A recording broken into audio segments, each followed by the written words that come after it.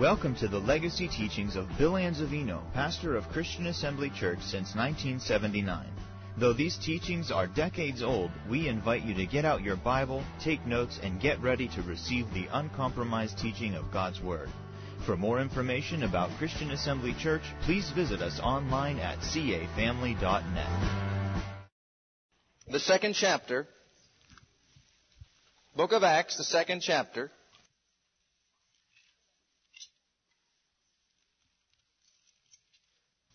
I will give you our Bible text for the seminar. They will be Acts 2:36, Philippians 2:5-11, and 1 Timothy 6:13-15. 1 Timothy 6:13-15. Let's read our scriptures first of all in Acts the second chapter and verse 36. Therefore, let all the house of Israel know assuredly that God hath made that same Jesus, whom ye have crucified, both Lord and Christ. Both Lord and Christ.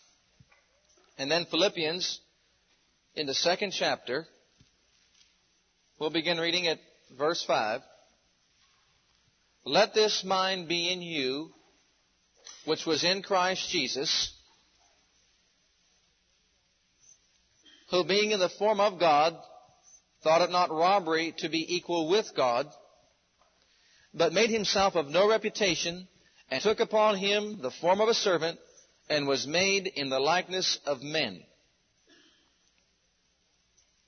And being found in fashion as a man, he humbled himself, and became obedient unto death, even the death of the cross. Wherefore God also hath highly exalted him, and given him a name which is above every name, that at the name of Jesus every knee should bow of things in heaven, and things in earth, and things under the earth, and that every tongue should confess that Jesus Christ is Lord, to the glory of God the Father. And then in 1 Timothy, the 6th chapter,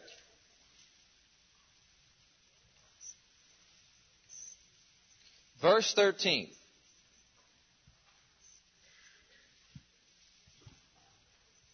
Verse 13. I give thee charge in the sight of God, who quickeneth all things, and before Christ Jesus, who before Pontius Pilate witnessed a good confession, that thou keep this commandment without spot, unrebukable, until the appearing of our Lord Jesus Christ, who in his times he shall show who is the blessed and only potentate, the King of kings and Lord of lords. Jesus is Lord. Now, let's refer back to our first scripture in the book of Acts, the second chapter.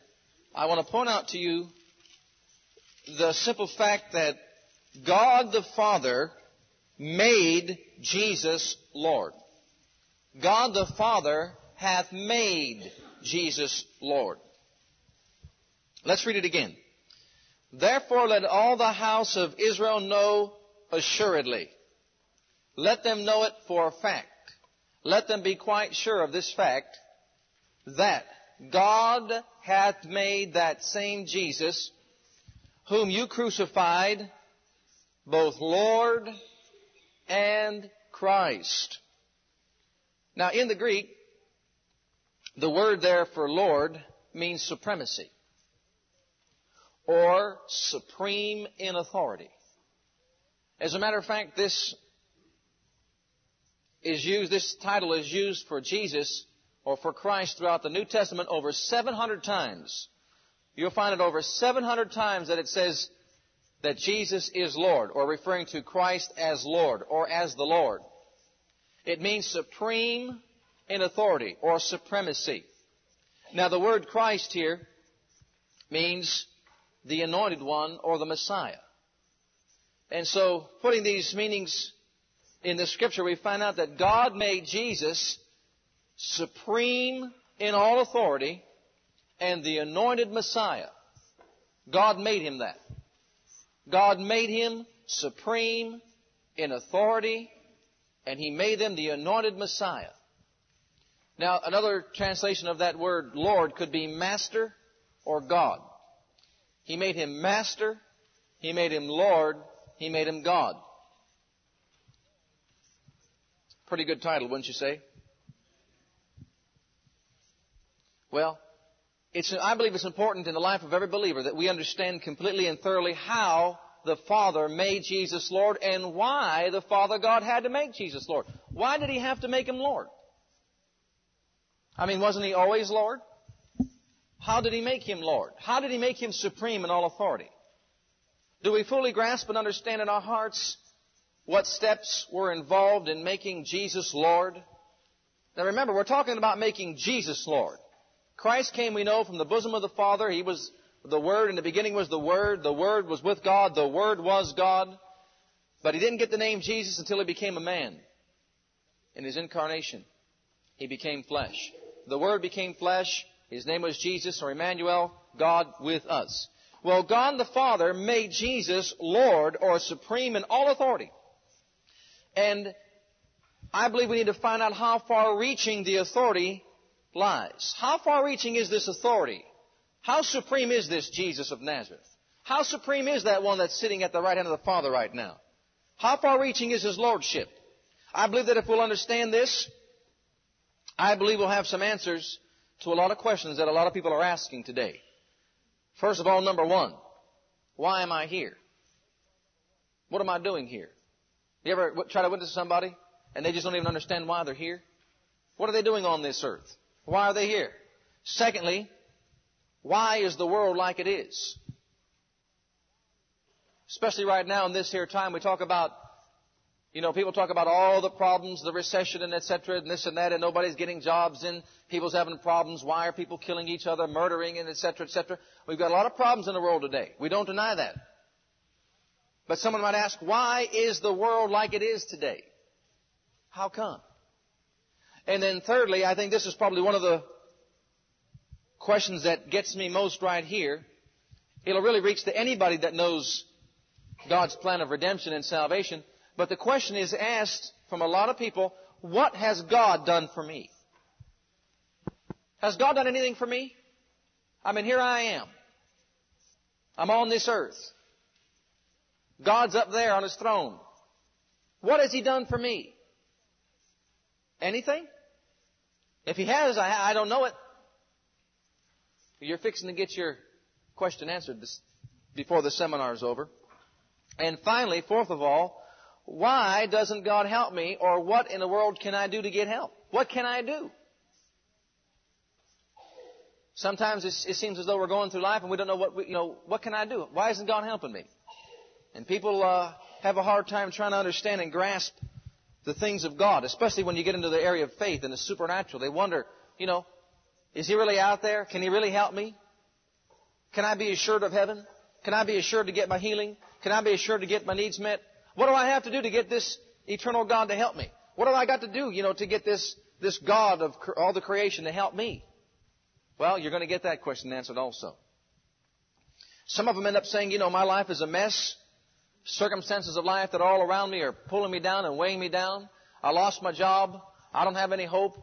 My family's broken up, and my wife, my husband, our relationships are being destroyed. Circumstances are controlling our lives.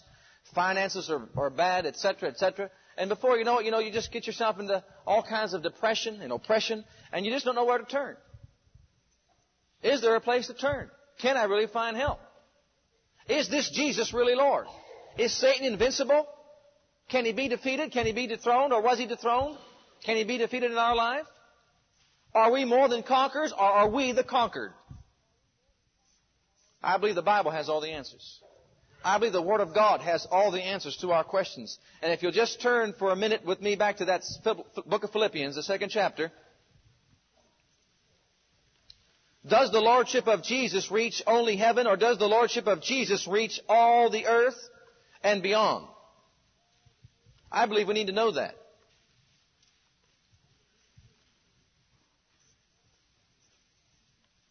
In the book of Philippians, the 2nd chapter, just find it there, and while you're finding it, I believe it's important for us, in order to understand any subject of the Bible,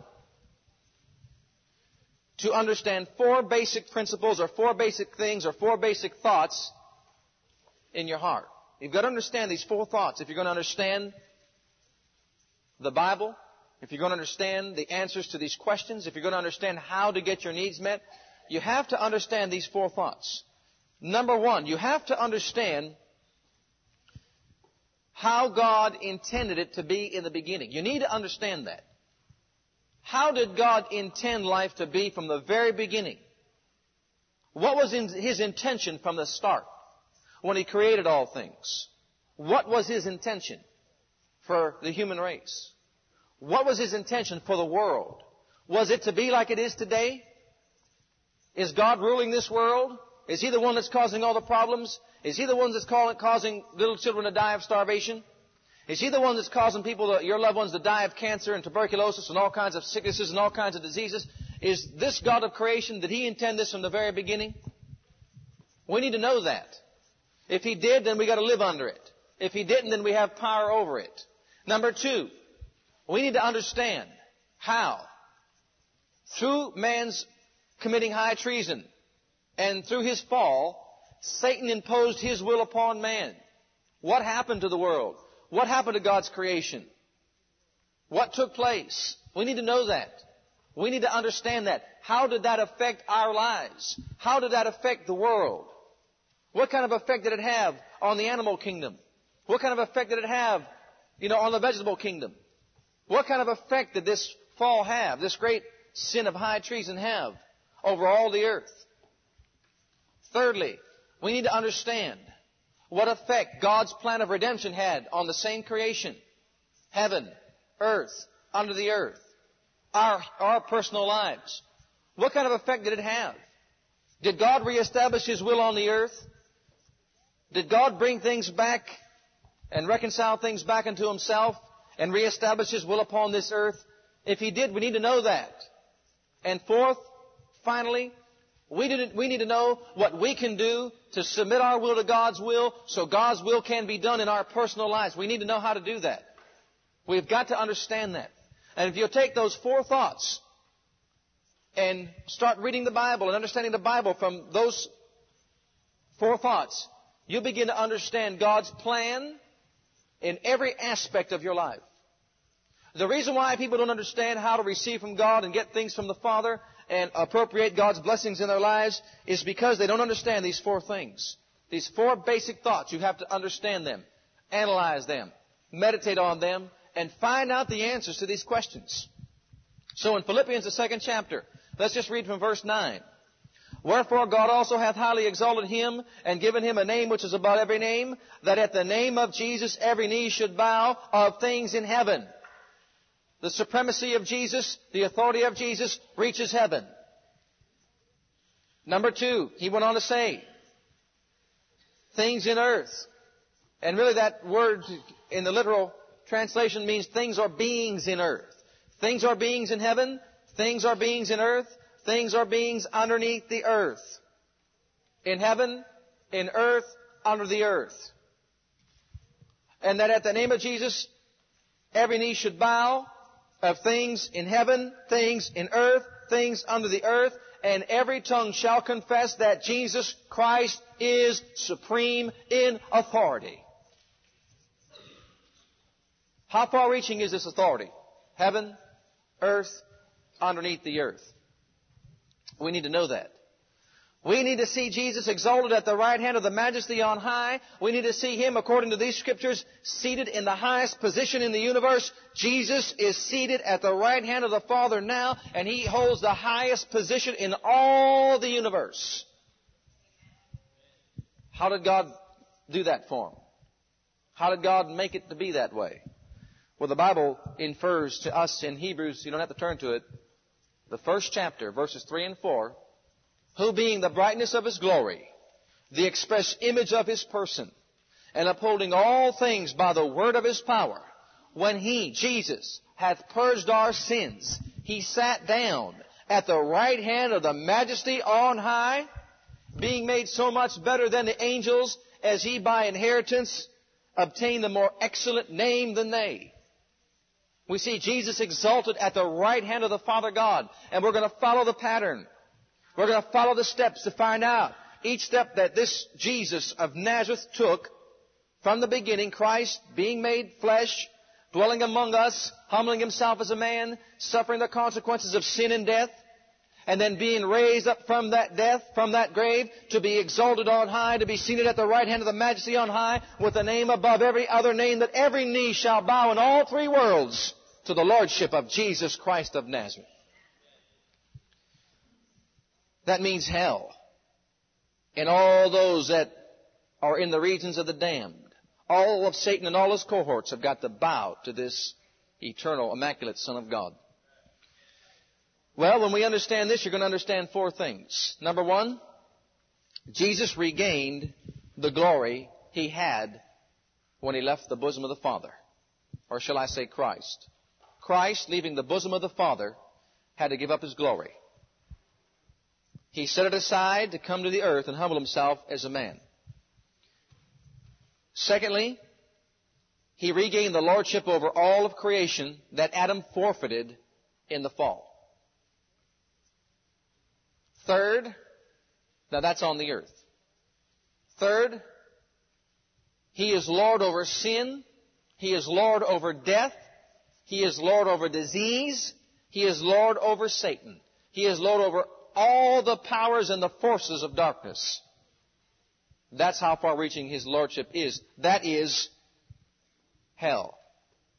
Lord in heaven, Lord on the earth, Lord in hell. And now you're ready for the greatest, most blessed truth of all. Everyone that makes Jesus Christ Savior of their life, everyone that is born again, has the privilege of having Jesus Christ of Nazareth being your own personal Lord and Savior. Your own personal Lord. The one who is seated at the right hand of the Majesty on high, the one who is supreme in all authority, has become not only Lord of heaven, not only Lord of earth, not only Lord underneath the earth, but Lord of your personal life if you're born again. That means He is Lord over the circumstances of your life also. Amen? Amen. He is the answer to many, many problems. Well, in John's Gospel, if you remember, the 16th chapter, verse 28, Jesus said, I came forth from the Father, I came into the world, and again I'm leaving the world, and I'm going back to the Father. Now, did Jesus do all that and leave all that glory just so that He can come on down this earth, live upon this earth, humble Himself upon this earth, walk upon this earth, die upon this earth, go and suffer in the regions of darkness, then be raised up from the dead, and go back to the Heavenly Father and sit down? Did He do all that just for Himself? If He did, it sounds like it's awful silly to me. I mean, He was doing pretty good at the bosom of the Father before He came. Amen? I mean, there He was in the bosom of the Father. He created all things were created by Him, and without Him was there not made anything that was made. I mean, this eternal one is seated up there. He's the second person of the Trinity. He didn't have to leave all that and come on down here just for Himself. He was already glorious. But He did all this. Who did He do it for? He did it for you.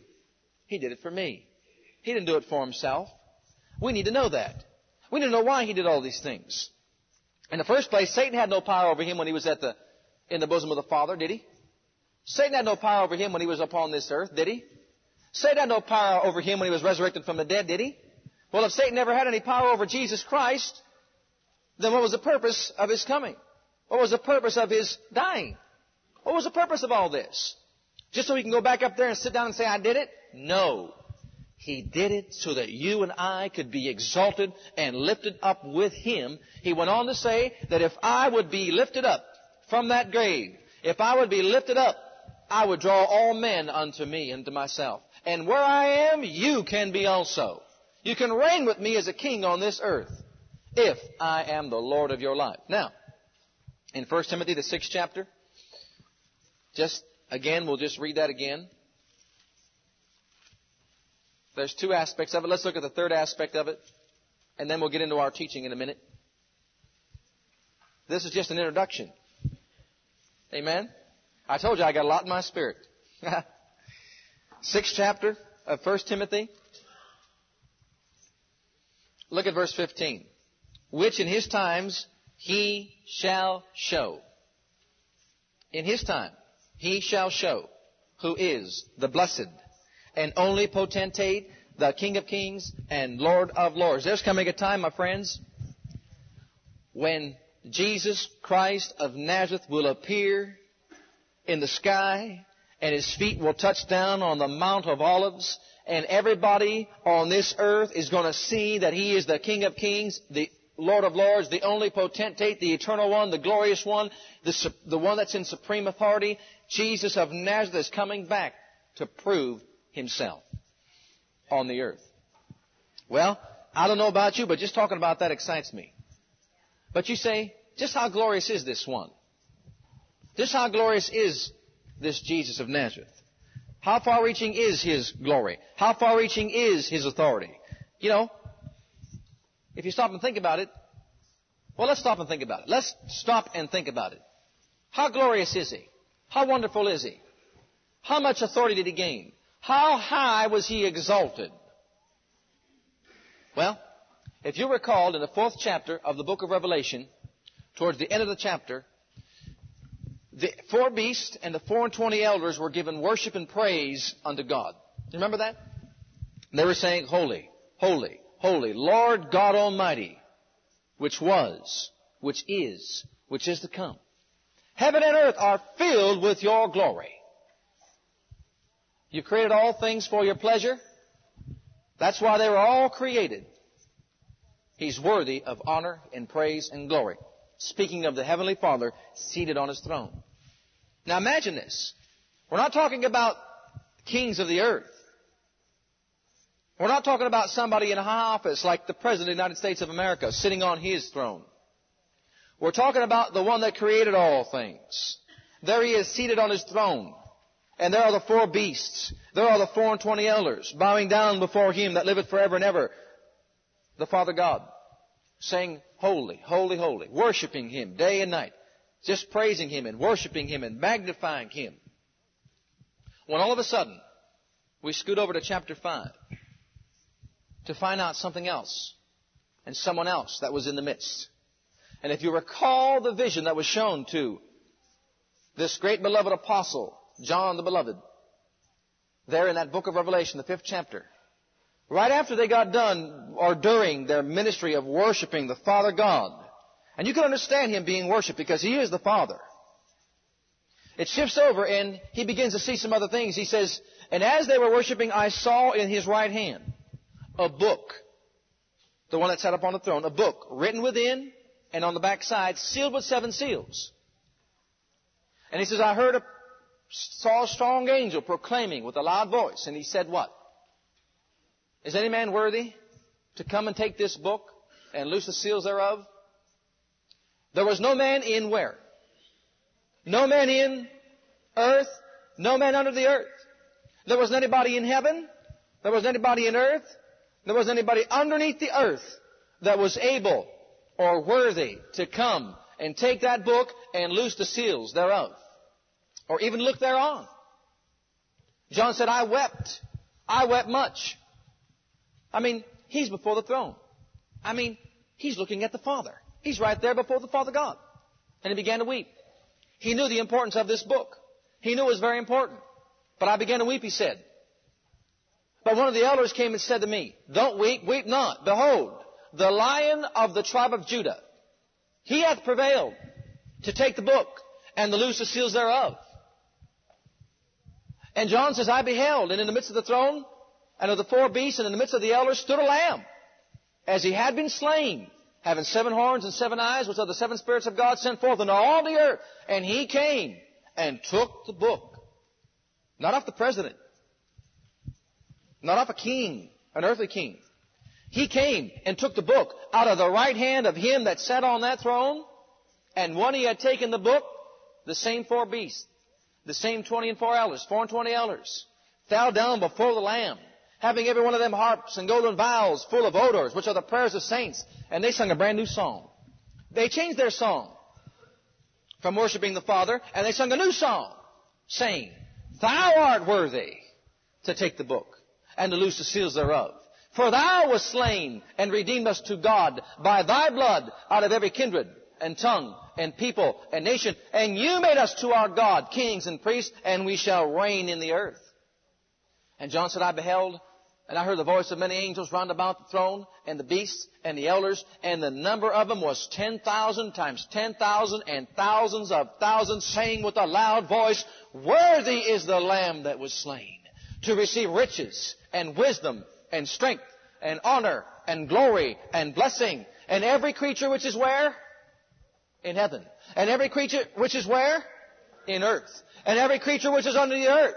And such as are in the sea, and all that are in them is, heard I saying, blessing, and honor, and glory, and power be unto Him that sitteth on the throne, and unto the Lamb forever and ever.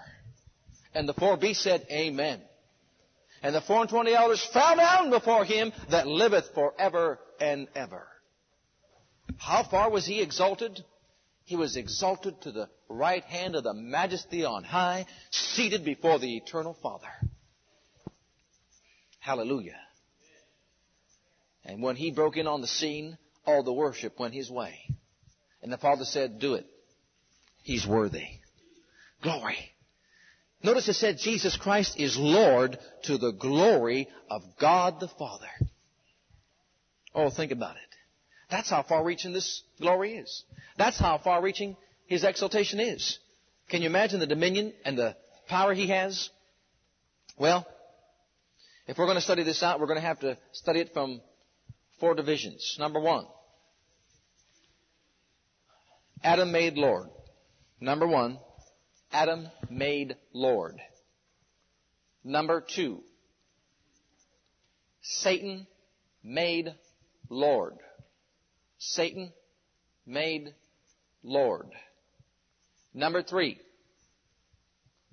Jesus made Lord. And number 4, who is your Lord? Who is your Lord? Adam made Lord. Satan made Lord. Jesus made Lord. Who is your Lord? And if you'll study these things in these 4 divisions, under Jesus as Lord, we have 3 subdivisions.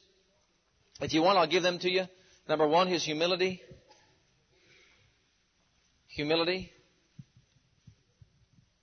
Number 2, His victory. And number 3, His crowning.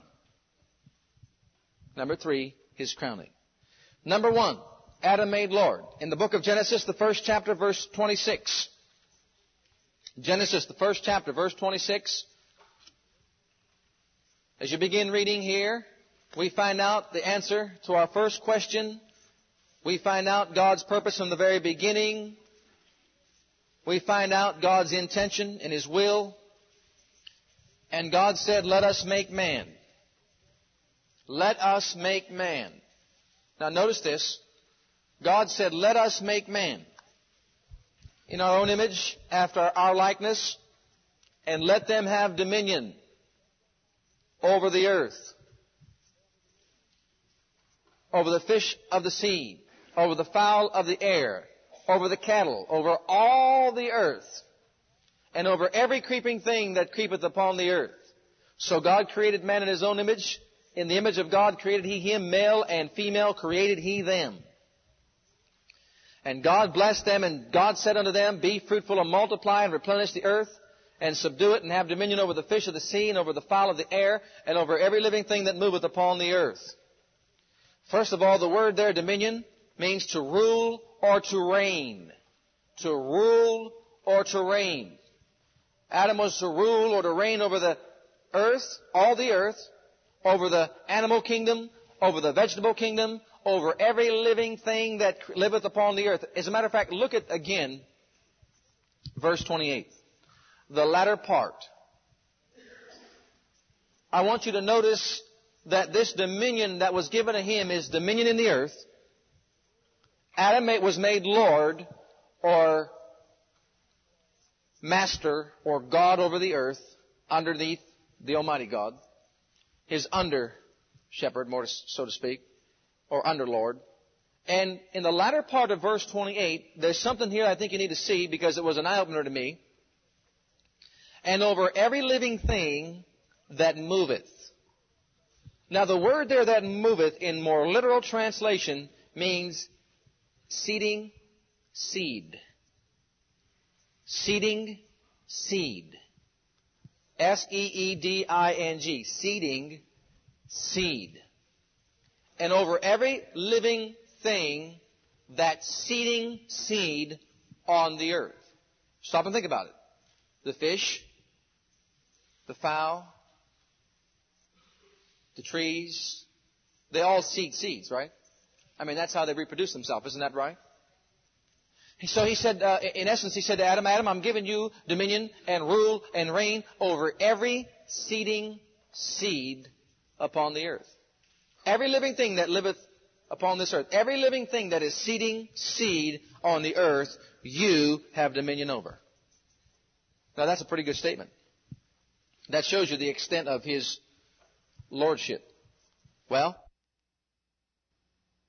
you're getting something new, but that's not anything new. If you stop and think about it from the very beginning, everything was made, this is called the law of Genesis, everything reproduces after its own kind, right? Amen? So Adam had rule or dominion over every living thing that was seeding seed on the earth, with the ability to reproduce itself. Okay? Alright. Now, here we have number one, the question of number one, why am I here? Why am I here? And to put it in better terms, let's say it like this. The earth is the reason for the heavenlies. The earth is the reason that the heavenlies were made. Man is the reason for the earth.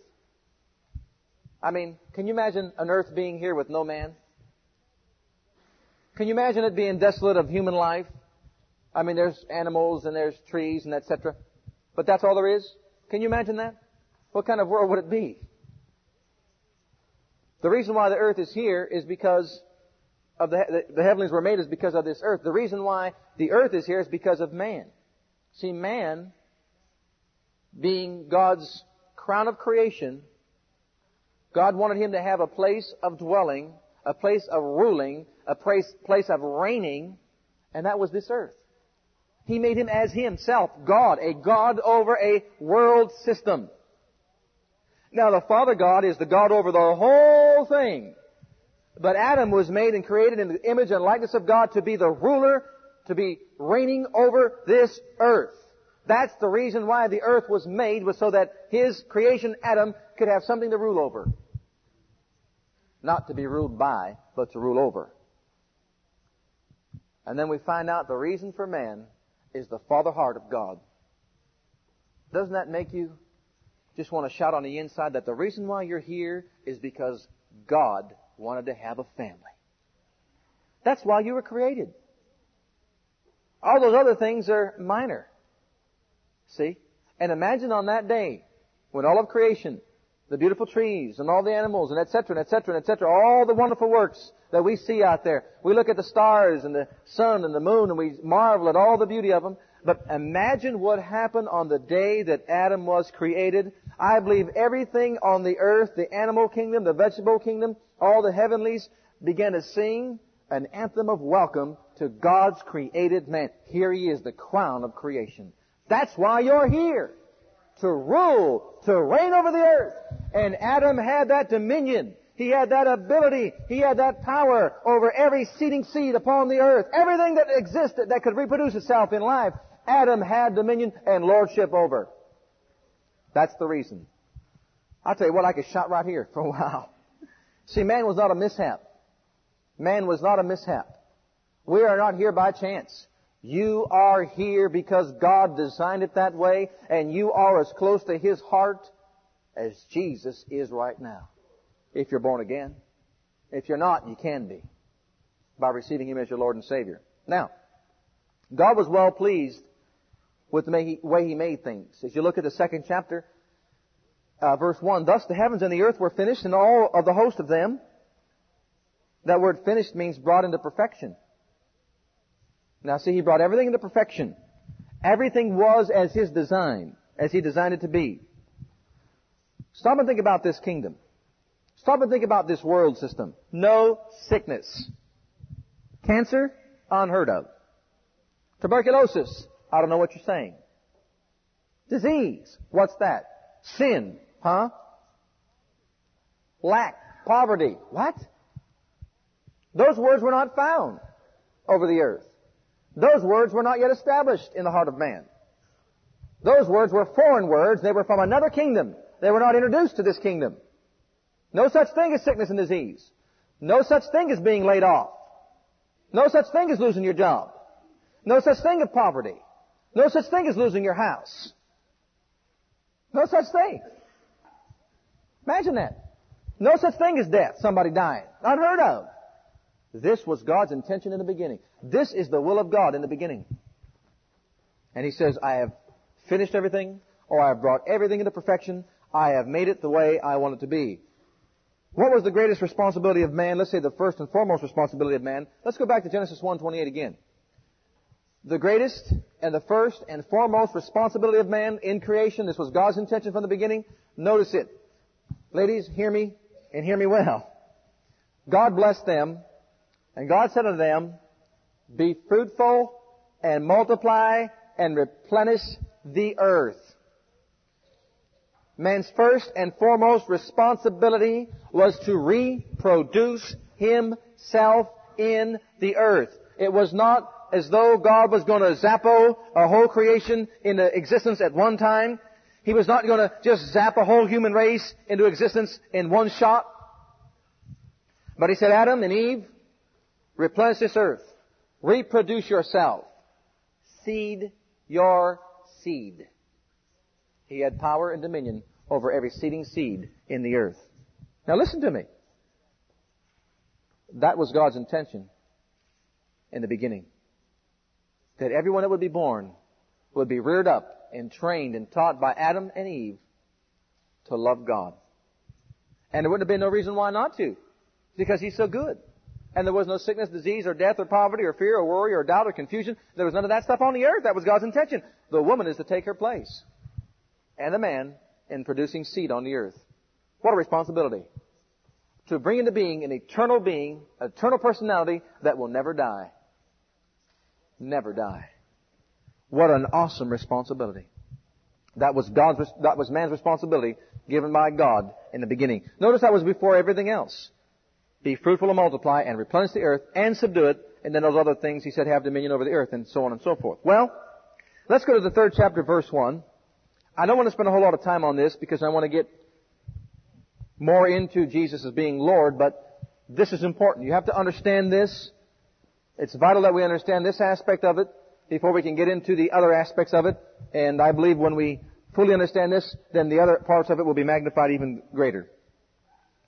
In the 3rd chapter, verse 1, we realize that the serpent was more subtle than any beast of the field which the Lord God had made. And He said unto the woman, Yea, hath God said, you shall not eat of the tree, every tree in the garden, and you know the whole story, so on and so forth. A conversation between the devil through this serpent and Eve and etc. Well, I want to state it this way. A living being came into the earth and sowed his seed. Adam had authority and dominion and rule over every living thing, over every creeping thing, over every seeding seed on the earth. But the devil, Satan, through the serpent, planted a seed of death, into the heart of Eve. And in 1 Timothy we find out that Adam was not deceived, but Eve was deceived.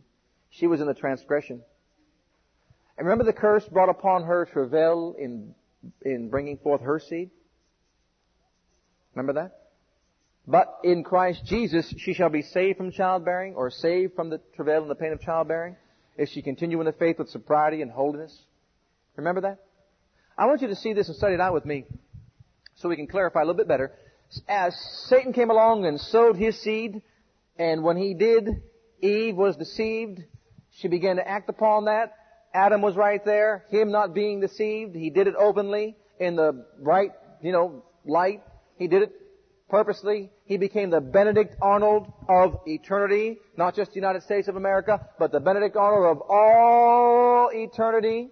And when he did, the seed of death was planted in the earth. And the person that had control and dominion over all the seed and seeding seeds that were on and in this earth, that person became spiritually dead. He died.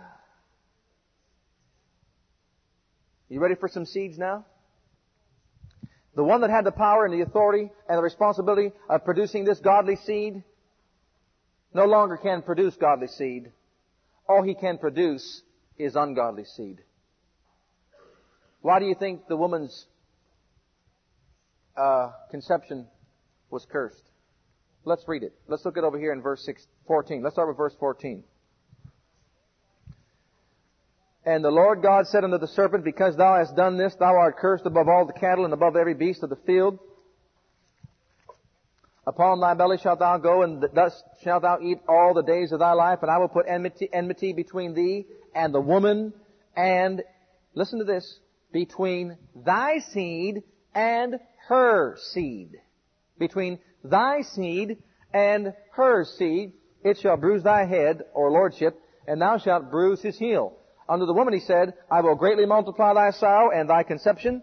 In sorrow thou shalt bring forth children, and thy desire shall be to thy husband, and he shall rule over thee. Unto Adam he said, Because thou hast hearkened unto the voice of thy wife, and hast eaten of the tree, of which I commanded thee, saying, Thou shalt not eat of it. Cursed is the ground for thy sake. In sorrow thou shalt eat of it all the days of thy life.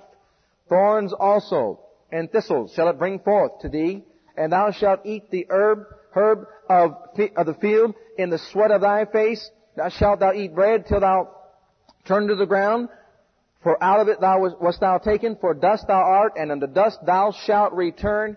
And what he's actually saying, in paraphrasing it, the seed that he was to produce, all the good seed, power and dominion over all the godly seed, he let the seed of death come into the world system, into the earth system, and everything that was good was destroyed and cursed through the seed of Satan.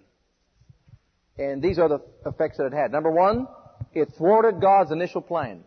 God's initial will and plan was now thwarted. It could not come to pass as everything stands. Number two, it separated God from man. Man is separated from God. He has no approach to God. He's estranged from God. God cannot come to man. Man cannot go to God. Number three, Satan gained dominion over all of God's creation. Is that sad? Satan gained dominion over all of God's creation. Adam had it, but he committed high treason. Number four, the human race is in bondage to the devil, to Satan. Number five, the animal and the vegetable kingdom is cursed. We read it all right there in those few verses, 14 through 19. Well, that would be bad enough in itself. But those five things we just said say to you and to me that Satan has become Lord. Satan is Lord over the earth. Satan has captured the dominion of Adam over the earth. He becomes the ruler and he reigns in the earth. That would be bad enough. But it's a lot deeper than that. It's a lot further than that. We find out that Satan has become Lord over man. Man is in bondage to Satan. Satan is man's Lord. Satan was crowned Lord. Some scripture references that'll help you out are 2 Corinthians 4:4, in whom the God of this world. Now that wasn't God's intention from the beginning, was it? But in whom the God of this world had blinded the minds of them. Satan being referred to as the God of this world. Ephesians 6:12. We wrestle not against flesh and blood, but against principalities and powers, against the rulers of the darkness of this world, against spiritual wickedness in high places. Ephesians 2:2. wherein in time past you walked according to the course of this world, according to the prince of the power of the air, the spirit that now worketh in the children of disobedience. Satan is the god of this world, and Jesus in the 14th chapter of John's Gospel and verse 30 said he is the prince of this world. Well, you found out why. Number one, you found out why you are here. And now number two, you have found out why the world is like it is. Why the world is like it is. This is why the world's like it is. Satan has taken over the dominion in the earth. He is the ruler over the earth. Well, he becomes man's father. You find that in John 8:44. You don't have to look it up, but John 8:44, Jesus speaking to the Pharisees said that you are of your father the devil. Remember that? Speaking to them. Satan became Lord. More than that, he became man's father. You are of your father the devil. And you remember over there in Ephesians again 2, verses 1 through 4, we are called the children of wrath. Those that are not born again are called the children of wrath. Satan is man's Lord, crowned Lord by man.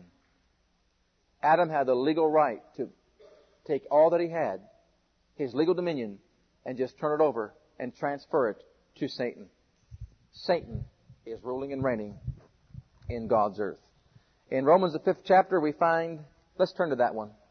Romans the 5th chapter verse 12, we find a sad statement.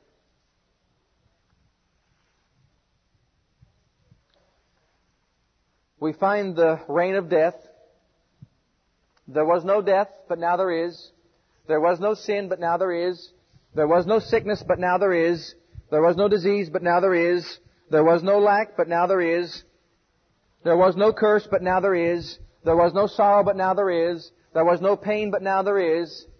This is the effect the fall had on creation. This is why the world is like it is today. And people want to know why all this is going on. Where is my help? What am I going to do? Has God done anything for me? Well, we're going to answer the question next. That'll be your third one. But right now we're talking about number two. Why this world is like it is. Why is there cancer? Why did this one die of this? Why did this one die of that? Why is there disease? Why does man have to die? Why can't man live on forever? Man could have lived on forever, but, I just told you what happened. God's initial plan that He established in the beginning was thwarted by the devil. Adam turned it over. Satan became the god of this world. Satan became the lord of this world. Satan has dominion over this world. And in Romans the 5th chapter, verse 12, wherefore as by one man sin entered into the world. See, sin entered into the world by one man, Adam. And death by sin. There was no death, but death entered in by Adam. Death by sin. And so death passed upon all men in that all have sinned. Look at the first chapter of the same book of Romans. I'll give you the pitiable picture of what took place in the fall. We saw the beautiful garden. We begin to understand the beauty of creation, the crowning of that creation by man's existence and creation in the earth by the Father God. Man having rulership and leadership and lordship over all the earth and all the works of God's hands. And then all of a sudden this takes place, and look what happened to the world. Here it is in Romans, the first chapter. Begin with verse 18. For the wrath of God is revealed from heaven against all ungodliness and unrighteousness of men, who hold the truth in unrighteousness, because that which may be known of God is manifest in them, for God hath showed it unto them. For the invisible things of Him from the creation of the world are clearly seen. From the creation of the world are clearly seen, being understood by the things that are made, even His eternal power and Godhead, so that they are without excuse. Because that when they knew God, they glorified Him not as God, neither were thankful, but became vain in their foolish imaginations, and their foolish heart was darkened. Professing themselves to be wise, they became fools, and changed the glory of the uncorruptible God into an image made like unto corruptible man, and to birds, and to four-footed beasts, and creeping things. Wherefore God also gave them up to uncleanness, to the lust of their own hearts, to dishonor their own bodies between themselves, who changed the truth of God into a lie, and worshipped and served the creature more than the Creator, who is blessed forever. Amen.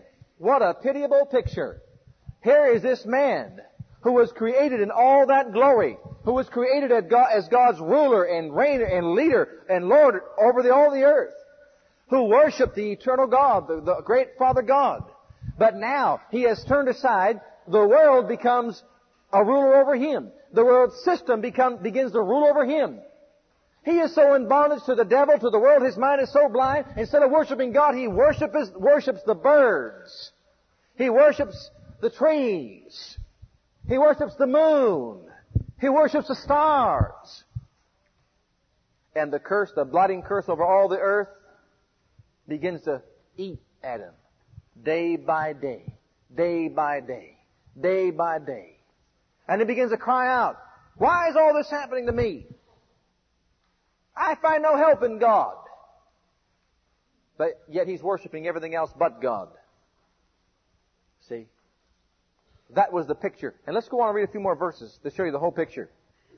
Verse 26. For this cause God gave them up unto vile affections, for even their women did change the natural use into that which is against nature. And likewise also the men, leaving the natural use of the woman, burned in lust one toward another, men with men, working that which is unseemly, and receiving in themselves that recompense of their error, which was meat. Can you imagine the day that Eve was created for Adam in all her splendor, in all her beauty, exactly the way Adam wanted her to be? And here now man is just so cursed and so turned around and so hardened in his heart and so blinded in his mind that instead of loving the woman, he loves the man.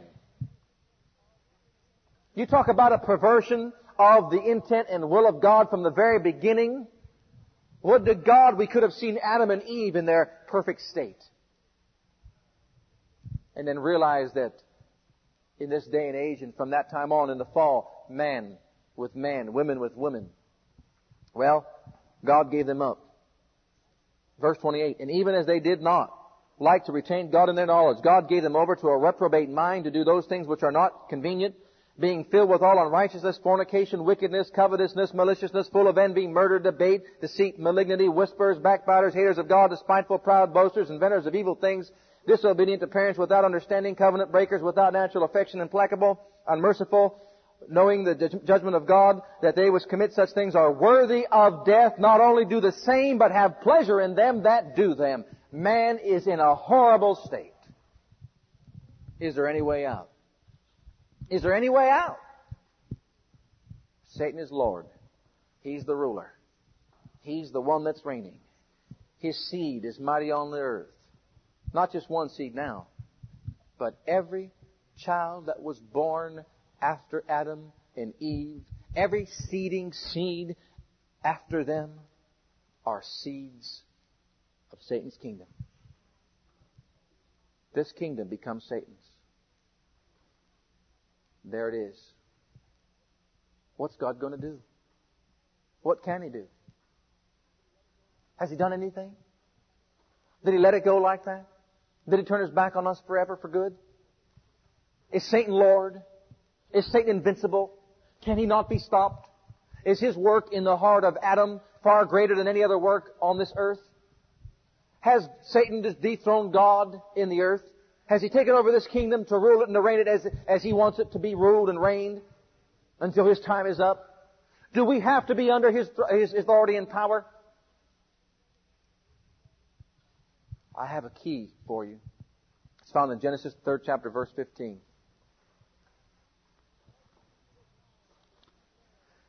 Every seed of life is destroyed on the earth. There is no seed of God's life on the earth. Every seed in the heart of every human is that of evil. There's no righteous seed. There is no life. It's death. Every seeding seed on the earth is a seed of death. Man's seed contains within itself sin.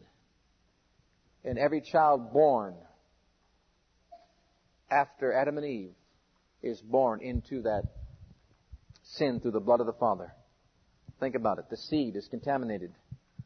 But in Genesis the 3rd chapter, verse 15, I want you to circle a key word.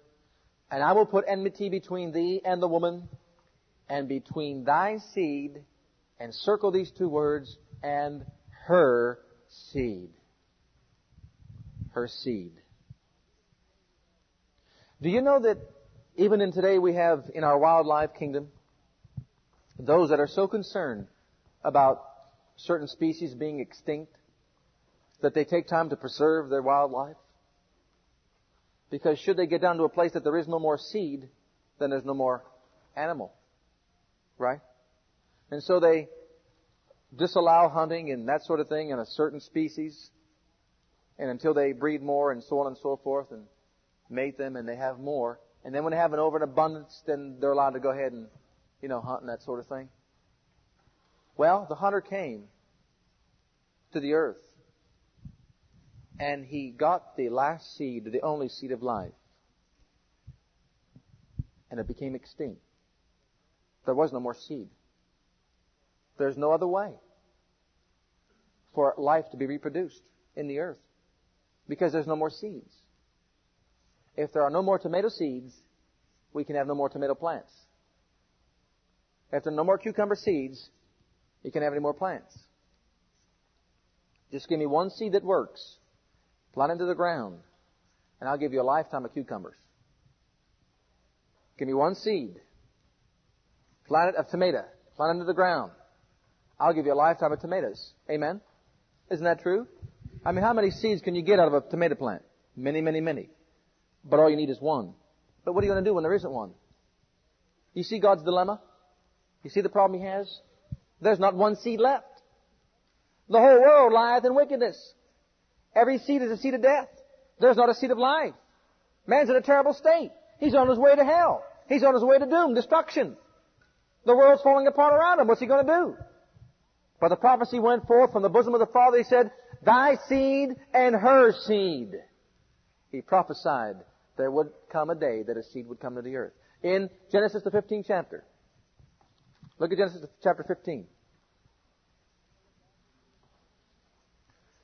You know what God can do with one seed? Well, look at one tomato plant. What one tomato seed can do. Just one seed, what it can do. It can multiply seed on this earth that you can have tomatoes forever. Amen?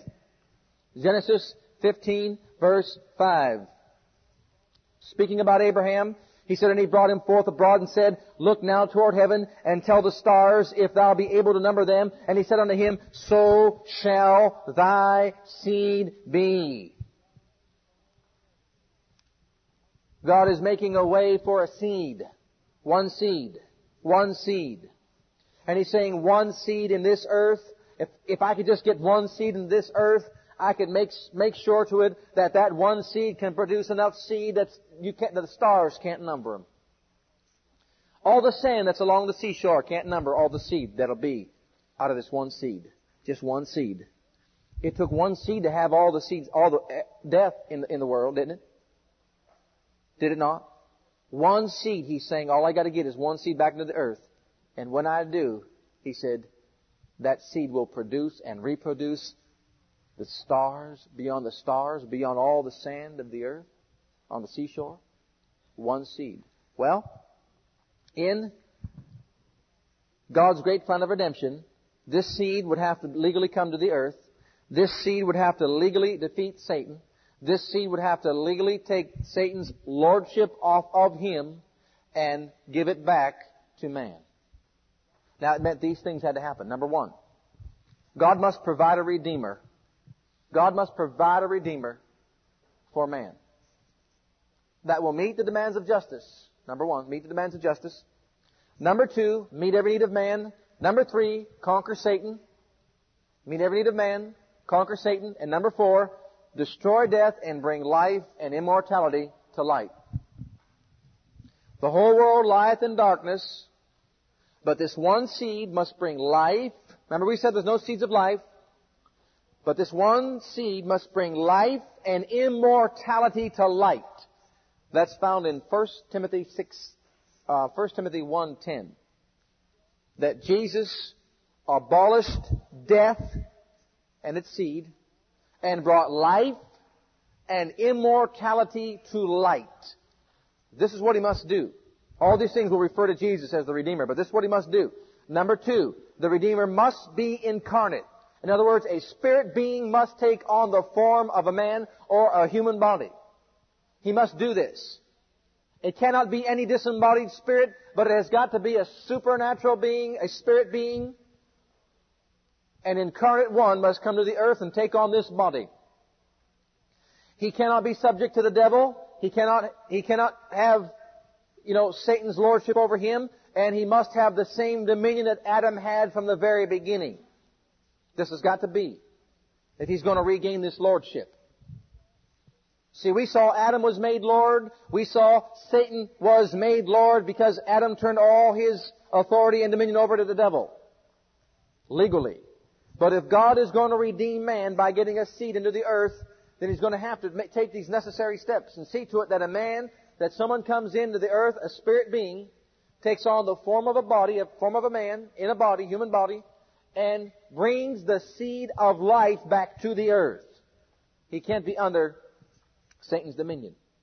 He must be a substitute for man. He must become sin, and he must suffer the consequences of that sin. Now you remember over there in John's Gospel, the 1st chapter and verse 4, remember what it said? In Him was life, and the life was the light of men. In Him was life. Jesus had within Himself the seed of life. And the life was the light of men. He brought life and immortality to light. In Him was life, and the life was the light of men. In John 10:10, I am come that you might have what? There is no life. Everything is dead. Everything is cursed. But I am come that you might have life, because in Him was life,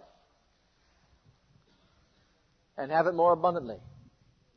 You remember over there in Hebrews the 10th chapter that His body was prepared for Him. But go to John's Gospel, the 12th chapter with me, and I'll show you something about this seed. Oh, when these things just fall in such a pattern, they just flow with the Gospels. They flow with the plan of redemption. They flow with everything from Genesis right on through to Revelation. They flow with God's order from the beginning. They flow with God's laws of Genesis. God does not do anything haphazardly. He does things legally. He does things honestly. He does them with all the wisdom He has. In this 12th chapter of John, verse 23, and Jesus answered them and saying, the hour is come that the Son of Man should be glorified. He was glorified in once. He left that glory.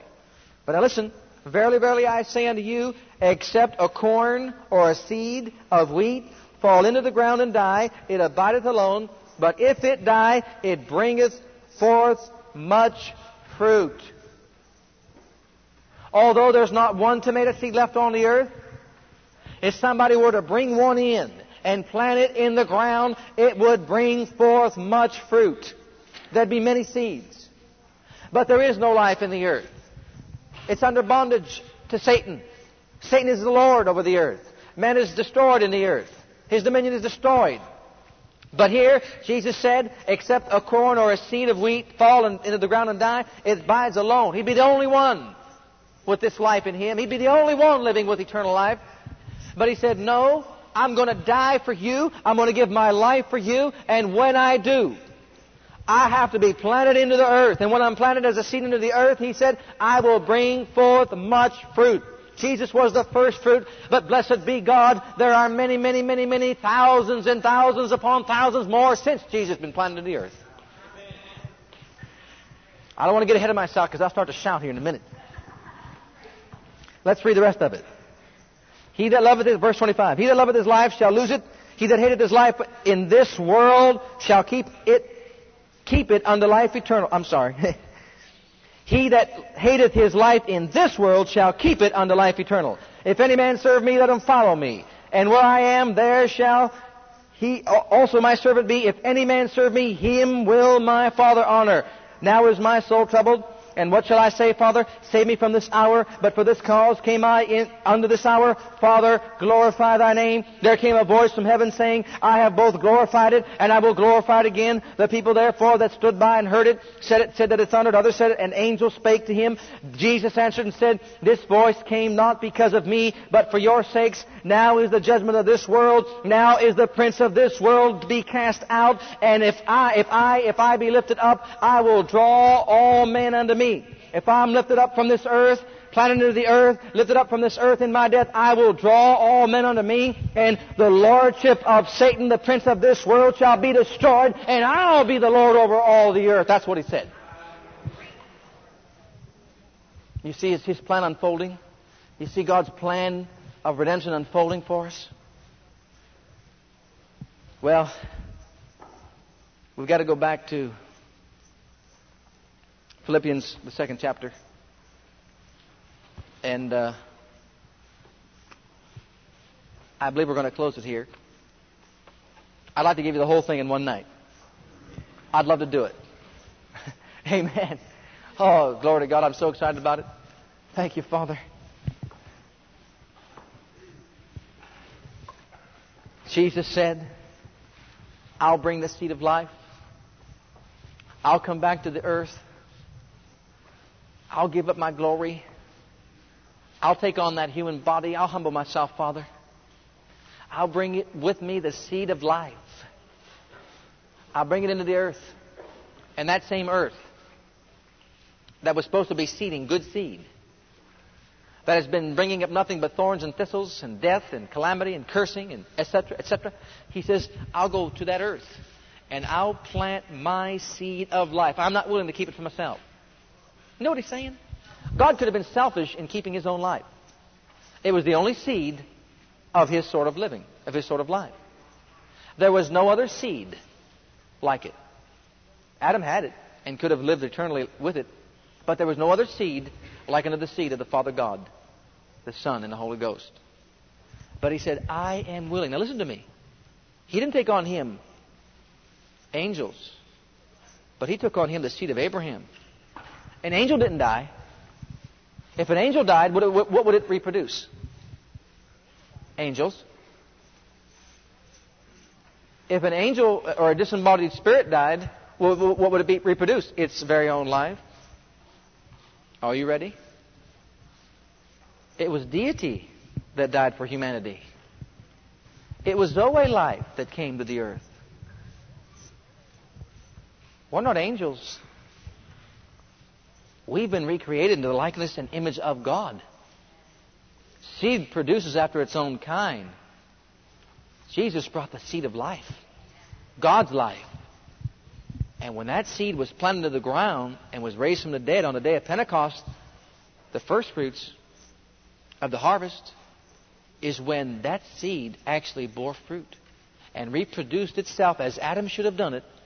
But now it's the Holy Ghost through the Word reproducing the very life of God in a human being. Hallelujah. Jesus said, I'll do it. Jesus said, I'll do it. Well, over here in Philippians, the 2nd chapter, this is where he begins to share with us, the Apostle Paul, by the Holy Ghost, how Jesus did it. We got to start here in verse 5. I'm going to read it to you. We'll have to close it here, and we'll pick it up tomorrow. Verse 5, let this mind be in you, which was also in Christ Jesus, who being in the form of God, in other words, who holding the seed of life in his person, thought it not robbery to be made equal with God,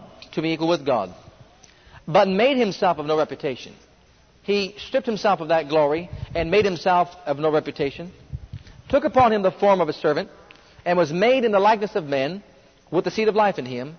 And being found in fashion as a man, he humbled himself and became obedient unto death, even the death of the cross. And because of it, God highly exalted him and given him a name.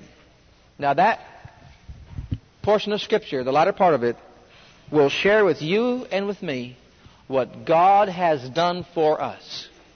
Your question is now this: what has God done for me? What has He done for me? Here I am on this earth. The world's lying in darkness. Wickedness is all around me. Circumstances are destroying my family life, etc., etc., etc. We could go on and on and on and on and on. I'm losing my job. I don't know what to do, etc., etc., etc. What in the world am I going to do? You say, what has God done for me? It's a sad question, but a lot of people don't know the answer to that question. And when you find out the answer to this question, beloved, and you really find out what Jesus did for you, what God did for you through His great plan of redemption, it'll get you to shouting from here till you go home and back up to heaven again. And when you find out thoroughly and understand what God has actually done for you, it'll be no problem for you to walk over the devil and tread upon serpents and scorpions and over all the power of the enemy, because Jesus is the Lord of your life. And His Lordship is over the heavens, over the earth, and under the earth. That's how far-reaching His authority is. Question number 3 is this. What has God done for me? I want to spend the whole night just talking about what God has done for you. Tomorrow night. So are you full of the joy of the Lord? Let's bow our heads. I'm not done, but bless God, I'm just stopping. Thank you for listening to our legacy teachings. We pray today's message has a profound impact upon your life and your ministry. I want you to know that God loves you, has a great plan for your life. But if you've never made Jesus Christ Lord and Savior of your life, I'd like to invite you to do that right now. Just pray this simple prayer right after me. Just say, Heavenly Father, I come to you just as I am, and I believe with all my heart that Jesus died for my sins and was raised from the dead for me. I open the door of my heart. I call upon the name of the Lord. Lord Jesus, come into my heart now. I receive you and accept you as my personal Savior and Lord. If you prayed that prayer with me, you're a child of God right now, and I encourage you to get into a good Bible-based church where you can learn to grow in your Christian faith and experience. God bless.